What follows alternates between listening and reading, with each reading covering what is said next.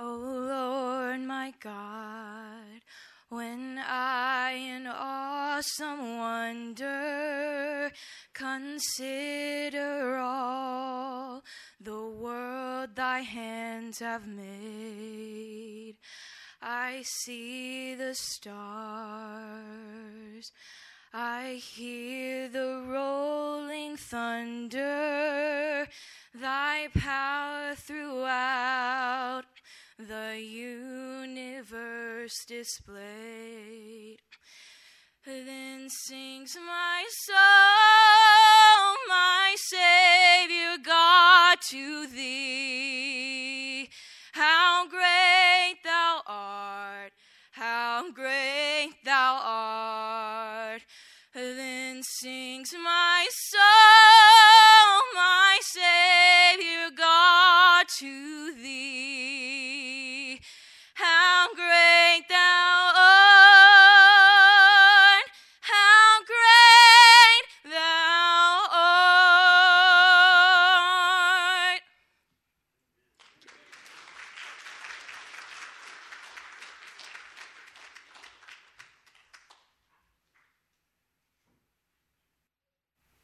In the early church, we read in Acts chapter 6, I want to read you just a few verses that explain what a deacon is and how it all began. See, it was ordained by God that this should be, and it began in the early church. So in Acts chapter 6, verses 1 through 7, in those days, when the number of the disciples was multiplied, there arose murmurings of the Galatians against the Hebrews, because their widows were neglected in the daily administration. Then the 12 disciples called the multitude of the disciples unto them and said, It is not reason that we should leave the word of God and serve tables. Wherefore, brethren, look ye out among you 7 men of honest report, full of the Holy Ghost and wisdom, whom we may appoint over this business. But we will give ourselves continually in prayer and to the ministry of the word. And the saying pleased the whole multitude, and they chose Stephen, a man full of faith and of the Holy Ghost, and Philip, and Prochorus, and Nicanor, and Timon, and Parmenius, and Nicholas, a proselyte of Antioch, whom they set before the apostles. And when they had prayed and laid their hands on them, and the word of God increased, and the number of the disciples multiplied in Jerusalem greatly, and a great company of the priests were obedient to the faith. See, we're obedient to God's word and obedient to his commands, God's word spreads. And that's what we want to do here at Bethel Baptist Church. We put God's word first and foremost, and let God lead us and guide us in the way he'd have to go. So that at this time, I have asked Brother Aaron McCullough to come, and he will do the charge or the challenge to the deacons and their wives. And then after that, Brother Chatham, if you would come and do the challenge to the church, and then after that, we'll do the laying on of hands.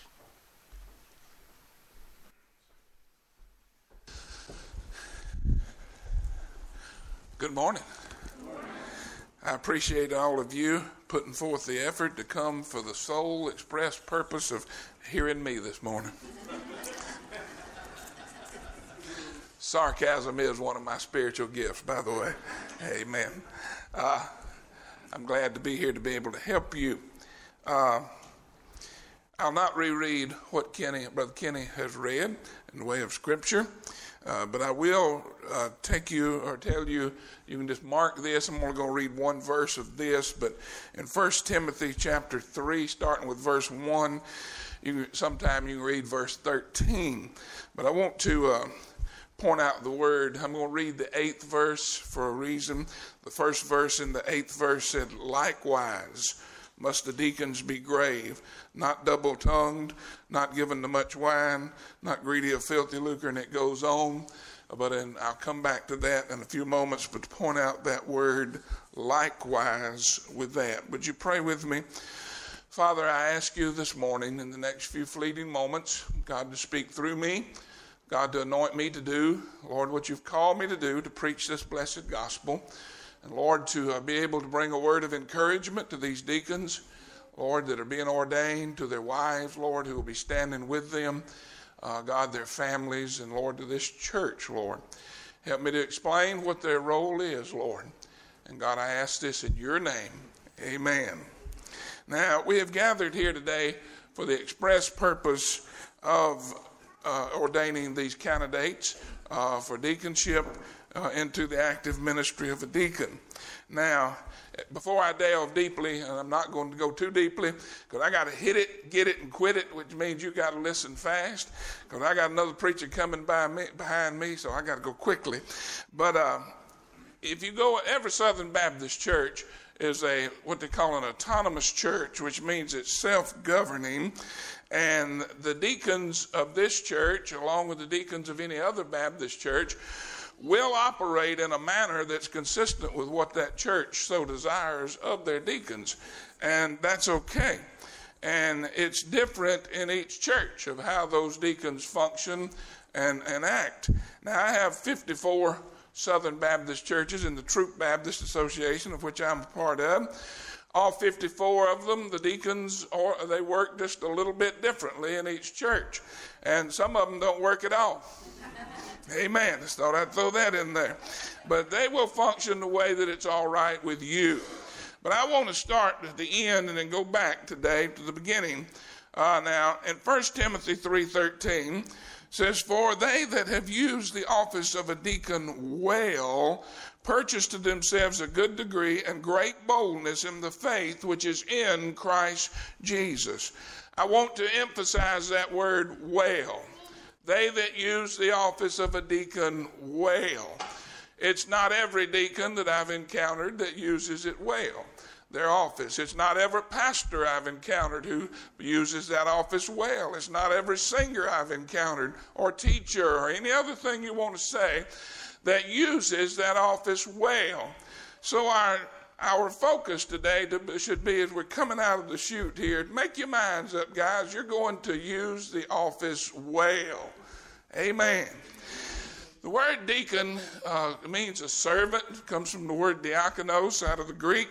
But it also carries the meaning, if you want to put a cowboy meaning to it, of when they were moving a herd, you would have some of the riders would ride the point. That would be pointing the way. That would be where your pastor falls in. And then you would have some on the side keeping the herd together. But then you have those in the very back who were eating all the dust that the cattle were kicking up. And it was called riding drag, is what that was called. And their sole purpose was to catch any stray that dropped back, lagged out, or got off in the bush or whatever. They were there eating that dust, and they were on the wrong end of the cows. Amen. Some of y'all won't go no further than that, putting up with all of that. But their sole purpose was to reunite the strays back with the herd. That's kind of the role of a deacon right there. But anyway, let me hurriedly go. If you're going to use the office of a deacon well, you've got to know what the office of a deacon is. And I believe a lot don't, because they don't know what the office is all about. There's two views of the deacon that I want to talk about for a second. There's the historical view of a deacon, and there's the biblical view of a deacon. The historical role is that the men are elected and they become a board of directors. Now, I know of a church where different deacons are automatically the head of every committee. I know of churches where the deacons are the nominating committee. I know it where they are the pastor search committee or the finance committee or the personnel committee. I even heard of one pastor who went to a new church, went to go into a deacon's meeting, the very first one, had his Bible in his hand. One of the deacons looked at him and said, "Pastor, why are you bringing your Bible into the deacon's meeting?" He said, "Well, I just thought it'd be a pretty good thing to do."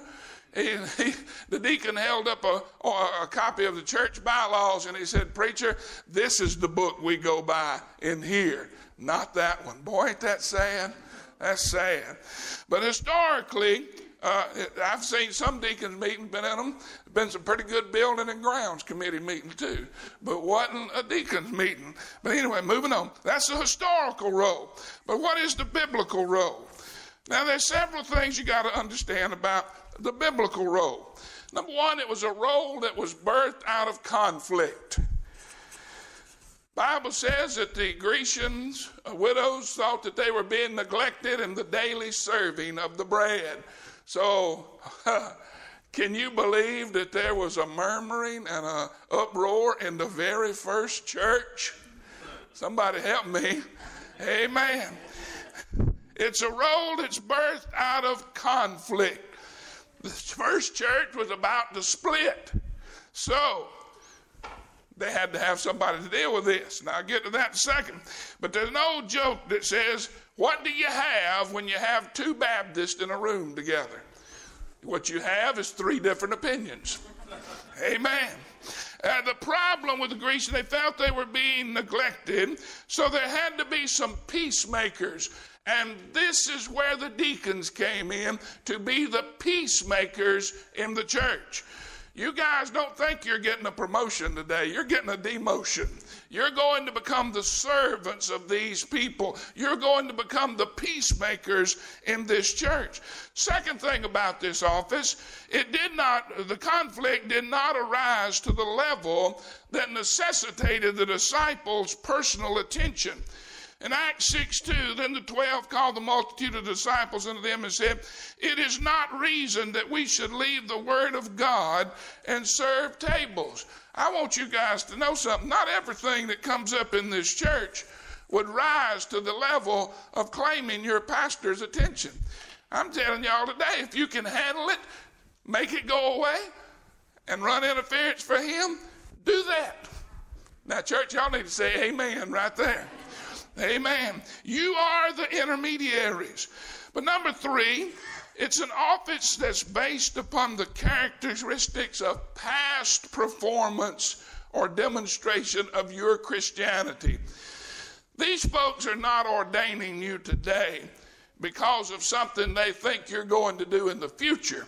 They're ordaining you because they have seen something in you already that they think rises to the level to being that peacemaker, to being the intercessor for your pastor, of being what this church needs to make this church become all of what God wants it to be. But number four, deacons are called by the church. This is one of the only offices I know of in the Bible where it's instructed for the church to call them. A preacher, God calls a preacher, but with the deacons, they said, you look out among you 7 men full of the Holy Ghost, good report that we can appoint over this business. What business? Waiting tables. Amen. You understand that, don't you? Amen. She manages in a restaurant. You can have the best food and the best building around, but Lord, if your wait staff is messing up, you're going out of business soon, ain't you? We need good waiters right here. Now that needed an amen, church. Amen. Number 5, it's an office of servanthood rather than prestige. Now, deaconship is close kin to being on a cruise ship or a working fishing vessel. There's a big difference in the two. Because on the cruise ship, you get to sit on the aloha deck, and you get folks catering to your every whim, and you get to sit out there with them little glasses with them little umbrellas out of it. Oh, wait a minute, we Baptists, we don't do that. And you get out to sit out there with some sweet tea, and everybody waits. So that's a cruise ship. But I'm telling you what, you get on a working fishing vessel, and things are totally different. There's something expected of you. And guys, I'm going to tell you something. You're not getting on a cruise ship today with this deaconship thing. You're becoming the wait staff. You're going to do the work of this church to make sure every need is met. And it's not prestige. If you think you're getting a promotion, you're going to be disillusioned. But number 6, it's an office that accompanies the pastor or complements the pastor's office. The role of the deacon is not to be the pastor. Now that needed another amen. The role of the deacon is not to be the pastor. And brother, the role of the pastor is not to be the deacon. It's two separate roles. He's the head of the church under God. Amen. I don't know about you, but I've learned that anything in nature's got two heads is a freak. Amen. I just leave it at that. But your role is to partner with the pastor. Amen. And it's an office. Now, I'm going to get you to get this right quick. The Bible says that when them deacons began to deacon, they chose them and they began to deacon. And it said, for this cause, many of the pastors, many of the preachers got right with God when a deacon went to doing his job. That's good, ain't it? Amen. Brother Kenny ain't doing right. Y'all just do y'all's job better. And amen. God will get a hold of him and he'll do right. Amen. Number 7. Verse 7, and the word of God increased, and the number of the disciples multiplied in Jerusalem greatly, and great company of the priests were obedient to the faith, because of the deacon doing his job. Now, I'm just getting out of my introduction, and my time is almost gone. So I got to give this to you quick. All right, thank you. Amen. I loved him before he even said that. But you'll find where it says likewise over in Timothy, it gives all of the qualifications of a pastor. And then that verse 8 starts with that one little conjunction where it says likewise. What does that mean? It means in addition to everything else that a pastor is charged to do, or his job description, likewise you do that, plus now I'm going to give you some more for you. What did he say? He said, number 1, you must be grave, serious. I want you to know something today. Guys, this ministry that you're going into, you got to be serious with it. The ministry of a deacon is serious business. And if you don't take it seriously, you will fail. This is the calling of a lifetime for you. And you don't turn it on and off like a light switch. You're this for the rest of your life after today. Number 2, he says, don't be double-tongued. You cannot be double-tongued. And that means very simply where am I at? Luthersville, Georgia, redneck English, you got to say what you mean and mean what you say. Don't come talking to somebody one way to their face and go to talking another way behind their back. Bible says in Proverbs 18:21a, death and life are in the power of the tongue. Guys, you can talk something up or you can talk something down. You can speak life into it or you can speak death into it. Bible says, I've set before you life and death. Choose life. Be positive. Be an encourager. Be a cheerleader of the Lord, of this pastor, of this church, of all that goes. You need to speak life into it. Amen. Need to take the word Cain out of your vocabulary, guys. Because all the word Cain is the word can with a crutch hung on the end of it. Amen. Number 3, not given to much wine or alcohol. And I'm just going to give you the Aaron version of that and hit it and go, and you can disagree with me if you want to. In Aaron's world, not much means none. Amen. You say, how do you get that? Define not much. Honey, not much for me is a dose of NyQuil. Somebody help me. I can take a dose of NyQuil and be drunker than Cooter Brown on the 4th of July. Some of y'all, it might be 3 6-packs. I don't know. But you just don't do it at all. And you don't have to worry about it. And I'm going to tell you what, I've seen church leaders out in restaurants having alcoholic beverages, and I just shake my head. You know what they do? They learn their testimony. You say, well, you're being judgmental. Okay, I'm being judgmental. Now just deal with it. Amen. Sets a bad example. Not greedy of filthy lucre. Money is not your driving cause, guys. My Bible tells me God owns the cattle of 1,000 hills. He owns the hills, the dirt on it, and all the minerals under it too. Money ain't your cause. You got to be, we all got to have good sense about us. But God's in charge of the money. What he orders, he'll pay for. Somebody help me. If you order it, he'll let you pay for it. Got to go right along.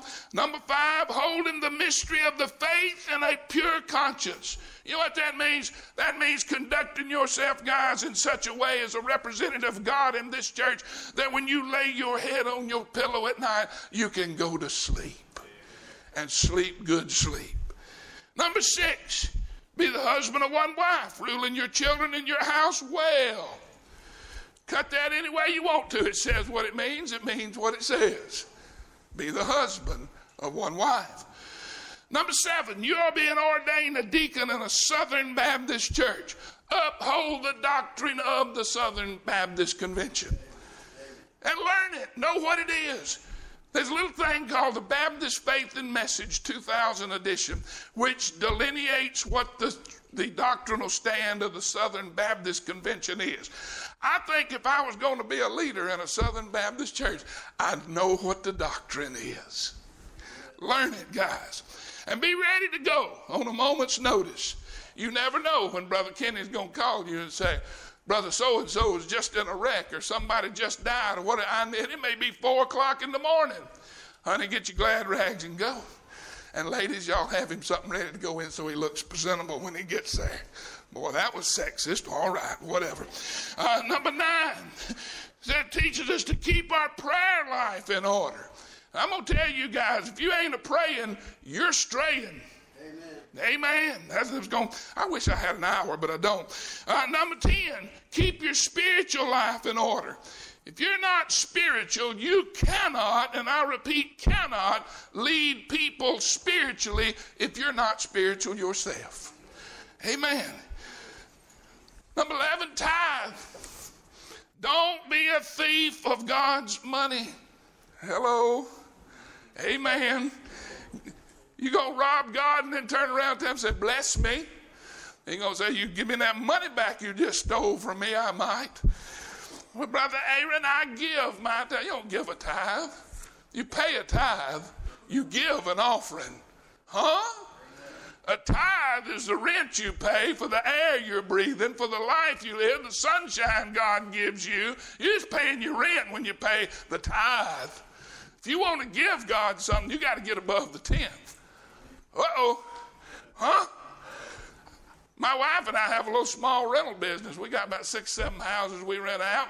I'm going to promise you something. I have never in my mind thought when one of my tenants comes and pays me the monthly rent check, I've never looked at her and said, I sure am glad they gave us this rent.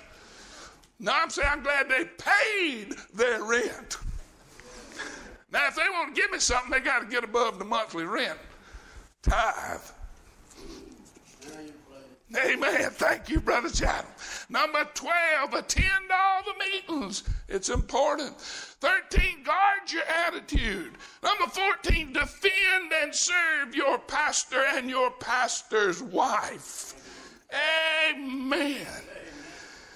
I got to tell this, and I'm going to be through in 3 minutes. I'm out of time. But listen, I believe it or not, I was in conflict at the church I was pastoring, and had one guy who just hated me. And every time he got a chance, he'd run his mouth about me. And one day, he was running his mouth to another deacon in a little sound room in the back of the church. And I was up in the front of the church, and I liked what this deacon did. This guy was just running his mouth about me, and he got enough of it. And he looked at him, he said, he's standing right up there in the pulpit. Said, if you've got something to say, go say it to him. Don't say it to me. And if you're not going to say it to him, shut up. I don't want to hear it anymore. Defend your pastor and your pastor's wife. Defend and serve your fellow deacons that you're serving with. You're a team, guys. There are no Lone Rangers here. And even the Lone Ranger had Tonto. Amen. You're a team guy. And to you wives, now, honey, I'm going to tell you real quickly, you can either be the biggest blessing are the biggest hindrance to your husband's ministry. My charge to y'all is simply this. Make your mind up you're going to be the biggest blessing. There's going to come times he's going to be heavy with burdens of this church, and he can't tell you what's going on. Don't badger him. Just pray for him. Amen. There's going to come times, ladies, he's going to tell you something in confidence. Keep it in confidence. How do you keep it in confidence? You just don't tell nobody. That means even your best sister friend, you can't call her and say, well, I'm going to tell you something, but you can't tell nobody else. No, confidence means you just keep it to yourself and talk to God about it. Amen. Even so must the wives be grave, serious, not slanderers, gossips, not sober, not flighty, and faithful in all things. And brother pastor, that is my charge to your deacons. Amen.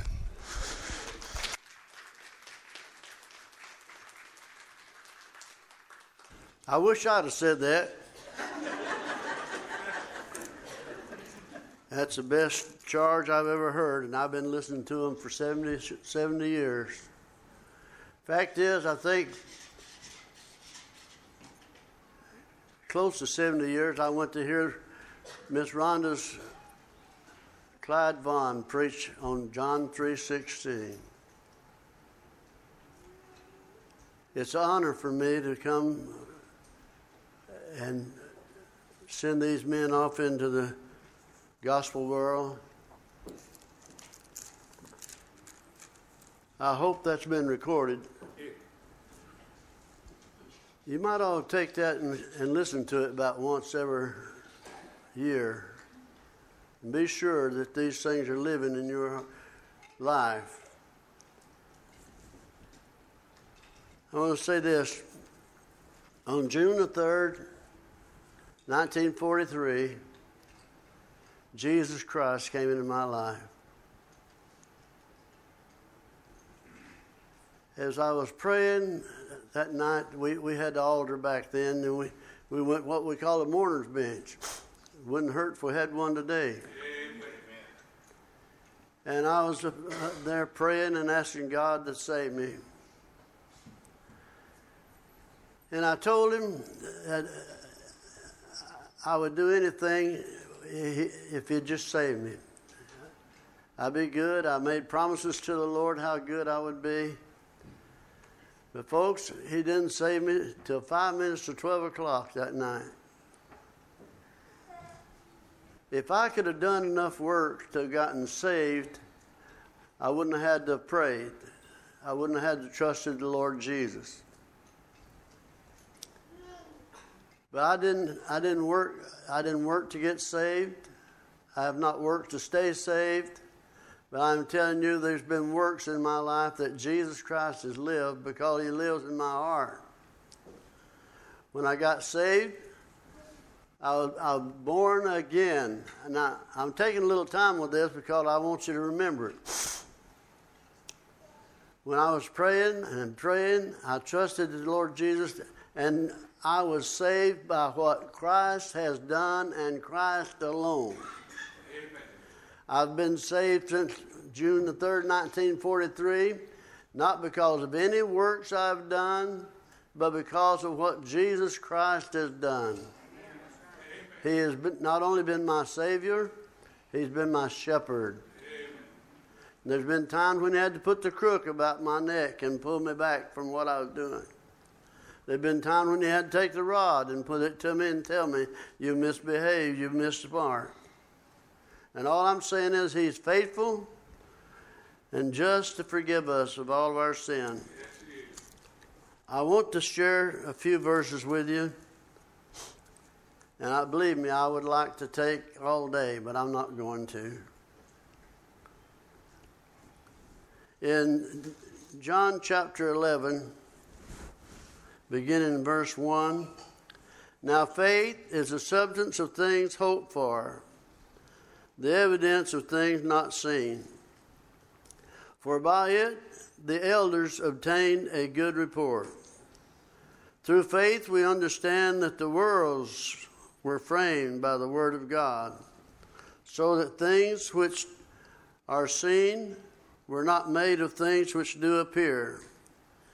By faith, Abel offered unto God a more excellent sacrifice than Cain, by which he obtained witness that he was righteous, God testifying of his gifts, and by it he being dead yet speaketh. Perk up now, I'm going to come into my verse. By faith Enoch was translated that he should not see God, should not see death, and was not found because God had translated him.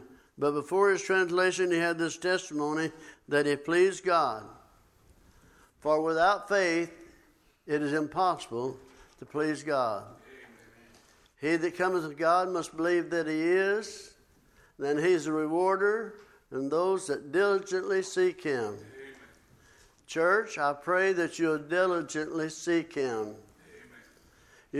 Sometimes we hear health and wealth gospel and say you're not ever going to have any problems, you're going to all be rich. Name it and claim it, blab it and grab it. But folks, that's not true. Amen. You're going to have some trouble along life's way. Yes, this is a faith chapter of the Bible, and in it they all had heartache, burdens. They had, some of them were crucified, some of them were punished in different ways because of the faith they had in Jesus Christ. Now these all obtained the good report, but they suffered everything. When Noah started building the ark, he had never seen a raindrop. When Moses chose to suffer the affliction of God's children rather than enjoy the pleasure of sin for a season, I say to you, church, you might do well to be careful not be living for the pleasure of this world, amen, but for the glory of God. It makes a difference. So he will say, now we have this confidence, wherewith, let me give you a verse. Wherefore, seeing we're compassed about with so great a cloud of witnesses. Now, I wonder if he's talking about the witness of those in chapter 11. We're compassed about with so great a cloud of witnesses. All of these witnesses suffered because they believed God. Yeah. They stood for truth because they believed God. But then, after this, we're compassed with this great cloud of witnesses. I don't know whether it's chapter 11 saints or not. I believe it was. But I'm compassed with a cloud of witnesses, my children, my loved ones, my grandchildren.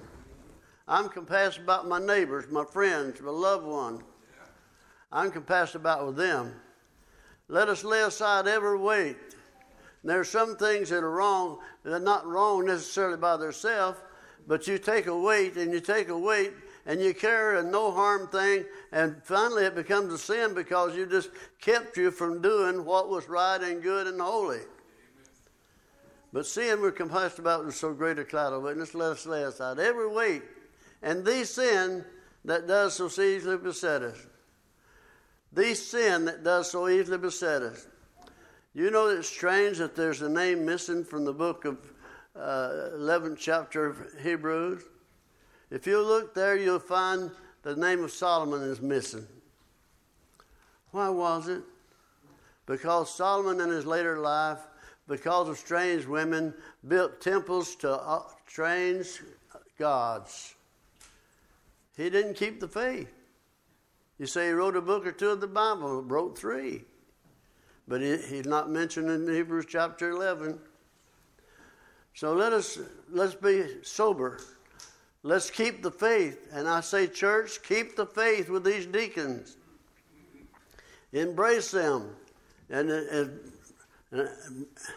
Brother Aaron mentioned all these things that you're supposed to keep the peace for the church.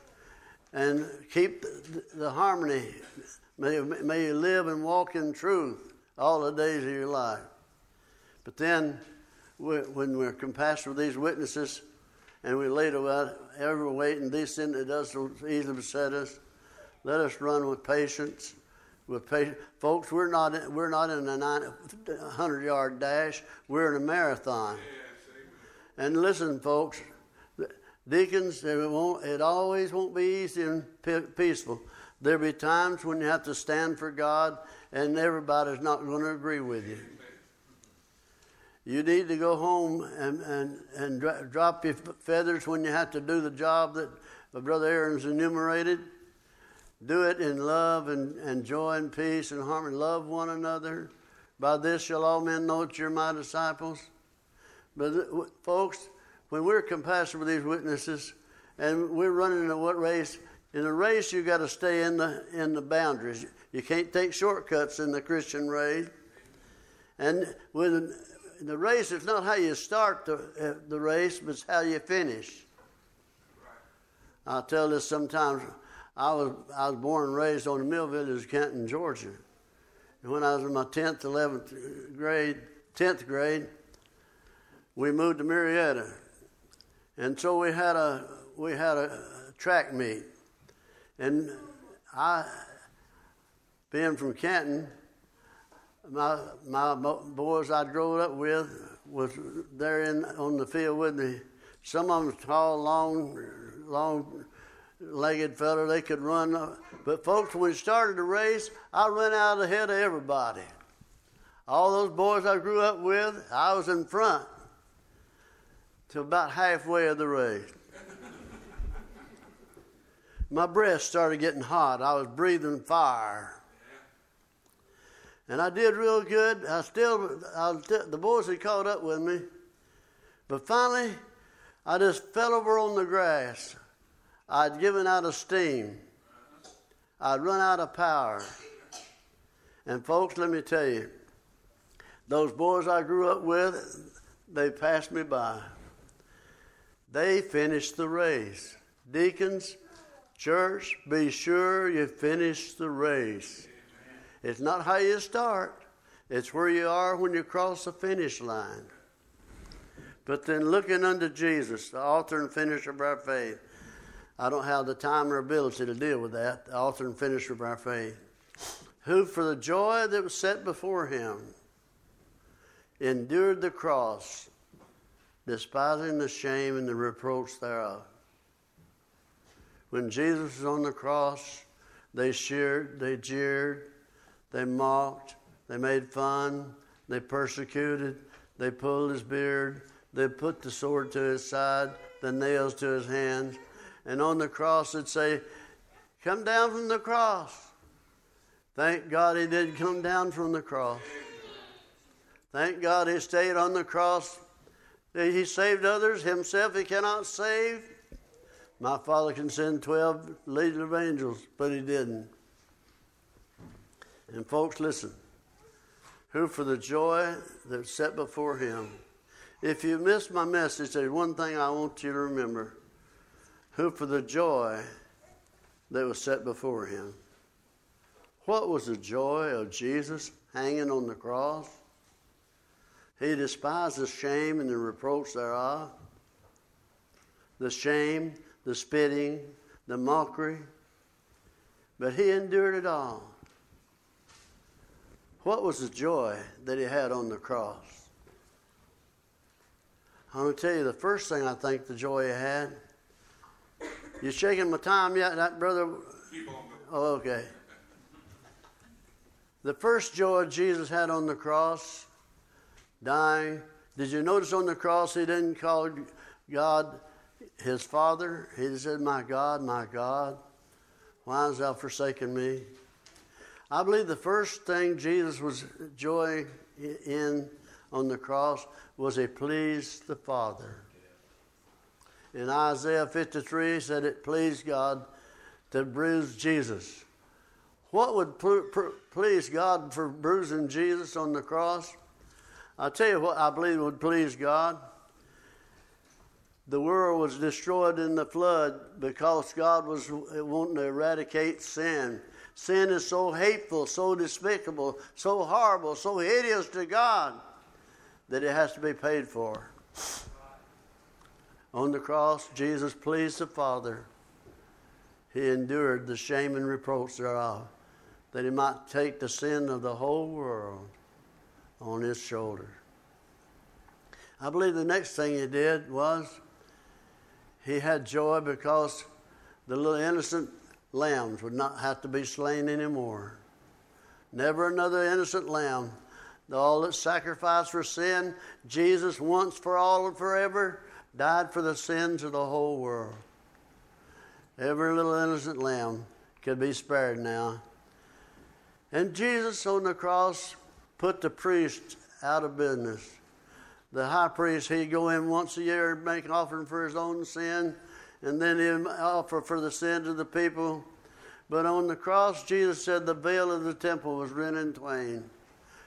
You can go to God directly. You don't have to have the Father. You don't have to have the Pope. You don't have to have the bishop. The door is open, and God is welcoming you to come on in. But then I believe on the cross, Jesus Christ set the captives free. You remember I told you on June the 3rd, 1943, I'd come to Jesus Christ? But folks, I've not been a perfect boy since then. I've not always done exactly the right thing. You said you're a hypocrite. No, I was just wrestling with the flesh. You say, well, what do you do?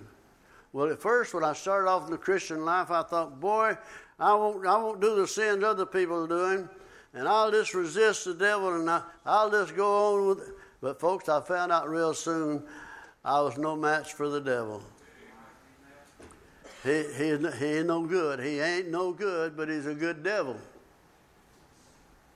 You say, well, what do you do? Since I've grown a little bit older in the maturity, I've learned to say, Jesus, there he is again. And say, devil, I'm God's property. I'm paid for, I'm redeemed, and you're not my boss anymore. Before Jesus hung on that cross, I was a sin servant. Now, a pig has a little curl in its tail. Now, that's not what makes it a pig. It's a pig because it's got the tail. But folks, when I got saved, Jesus Christ came into my heart to live the Christian life through me. Church, this world needs to see Jesus in you and in me. When Jesus set the captives free, he took my sin and nailed them to his cross. He took the law and paid the full penalty, lived the perfect life, the sinless life, so he could bear the sin of the whole world. But then finally, folks, I believe Jesus Christ, for the joy that was set before him, would say, sinner boys can call on Jesus. The drunkard can call on Jesus. The harlot can call on Jesus. The poor will have the gospel preached unto them.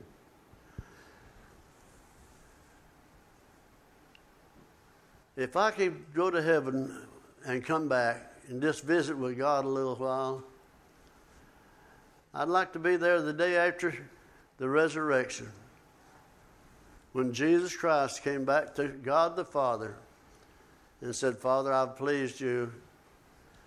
It is finished. Telestai, the sin debt is paid in full. Folks, if that ever hits your heart just like it would, you'll run 40 miles before you ever slow down.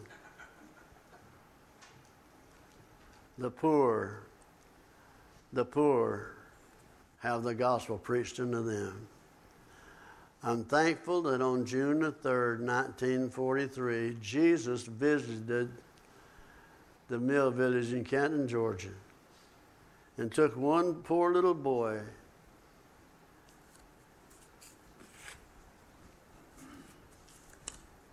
and wrote his name in the Lamb's Book of Life.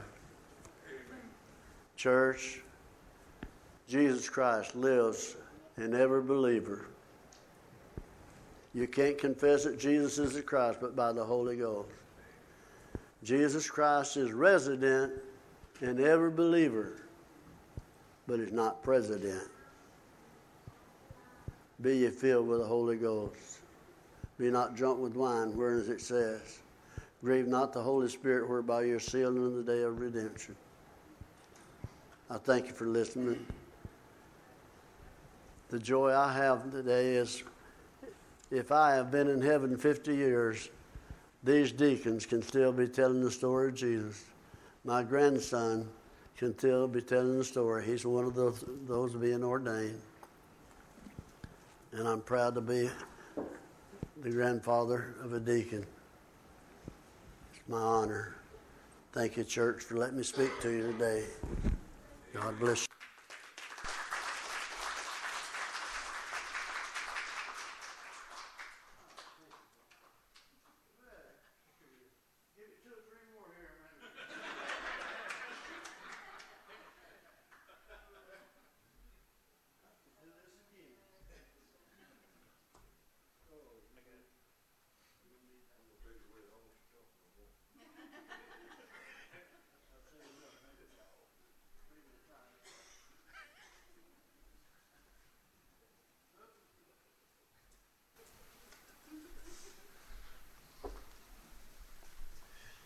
Thank you, Brother Aaron, Papa, Dr. Chatham, whatever you want to call him. What a blessing. I think you've heard from that the challenge to the deacons. This is a humbling moment. It is an honor. I can tell you as a pastor, it's no promotion to be a pastor either.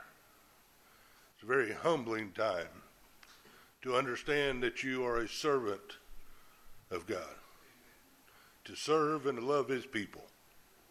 But it's one of the greatest blessings that you'll ever do in your life. And it is a lifetime calling, a lifetime commitment. As we've heard, church, our job is to spread the gospel of Jesus Christ. And God has set things in order and things the way he'd have them to be done. He's placed different people in different situations, and deacons are a part of it. And our job, I hope, as we go into this next part of the ceremony, there's not anything magical about the laying on of hands. It doesn't mean that they're automatically going to, just a glowing light around them, that's going to take place. The laying on of hands part of the ceremony means that you, as a church, has nominated these deacons, and you have voted to bring them on, and you've seen some character, you've seen some gifts in them, and you think they're worthy to serve in this ministry. And now we want to pray for them. We want to lay hands and pray for each one of them individually, that God would use them mightily, and to show our support to them. If you ever want to show your support to me, the best way you can do it is get on your knees and pray for me. That's the best thing. No money, no cards, no nothing would ever amount to the amount of prayer that you could do for your pastor and do for your deacons. Because there's a lot of things that go on in the church, and Satan doesn't like it. We need your prayer. We need your support. And I'm not going to go on. It's 12 o'clock, but there's food out there, so y'all don't have to stand in line. It's at a restaurant. But I want to say this one last thing. This church has seen qualities in you and the other deacons, and in 1 Corinthians 12, it talks about the qualities and gifts and all the rest, and all that's great. You can't do ministry without the gifts of the Holy Spirit and the qualities that are there. But 1 Corinthians 13 said all that's for nothing if you don't do it in love. If we don't love one another. So what this time comes is we're going to show our love and appreciation and our support for these men and their wives. And I wanted to bring them forward, the wives with them. My dad told me when I first went in ministry, boy, I was worried about Robin. What is Robin going to do? What about if God asked me to do it? And my dad just looked at me and said, Kenny, he didn't just call you. He called her too. Lanny, Cindy, he's called you both. Bill and Molly, he's called you both. Tiffany and Clint, he's called you both. We'll ordain the men, but the wives were right there alongside them to serve them, to encourage them, to lift them up. So now at this time, I want to ask each one of you to come and sit as couples. in the chairs before us. I know we're going a little over time, but that's okay. This is a very important service. And I want to ask if all who ordain ministers or deacons, if you've already been ordained, you just like to line up down this side. As Robin plays some songs,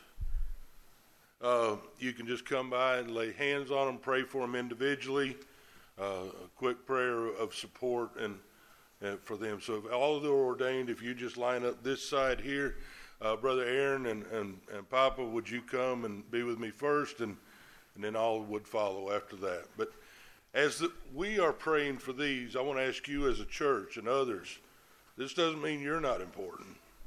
This means you should be in prayer for these as well.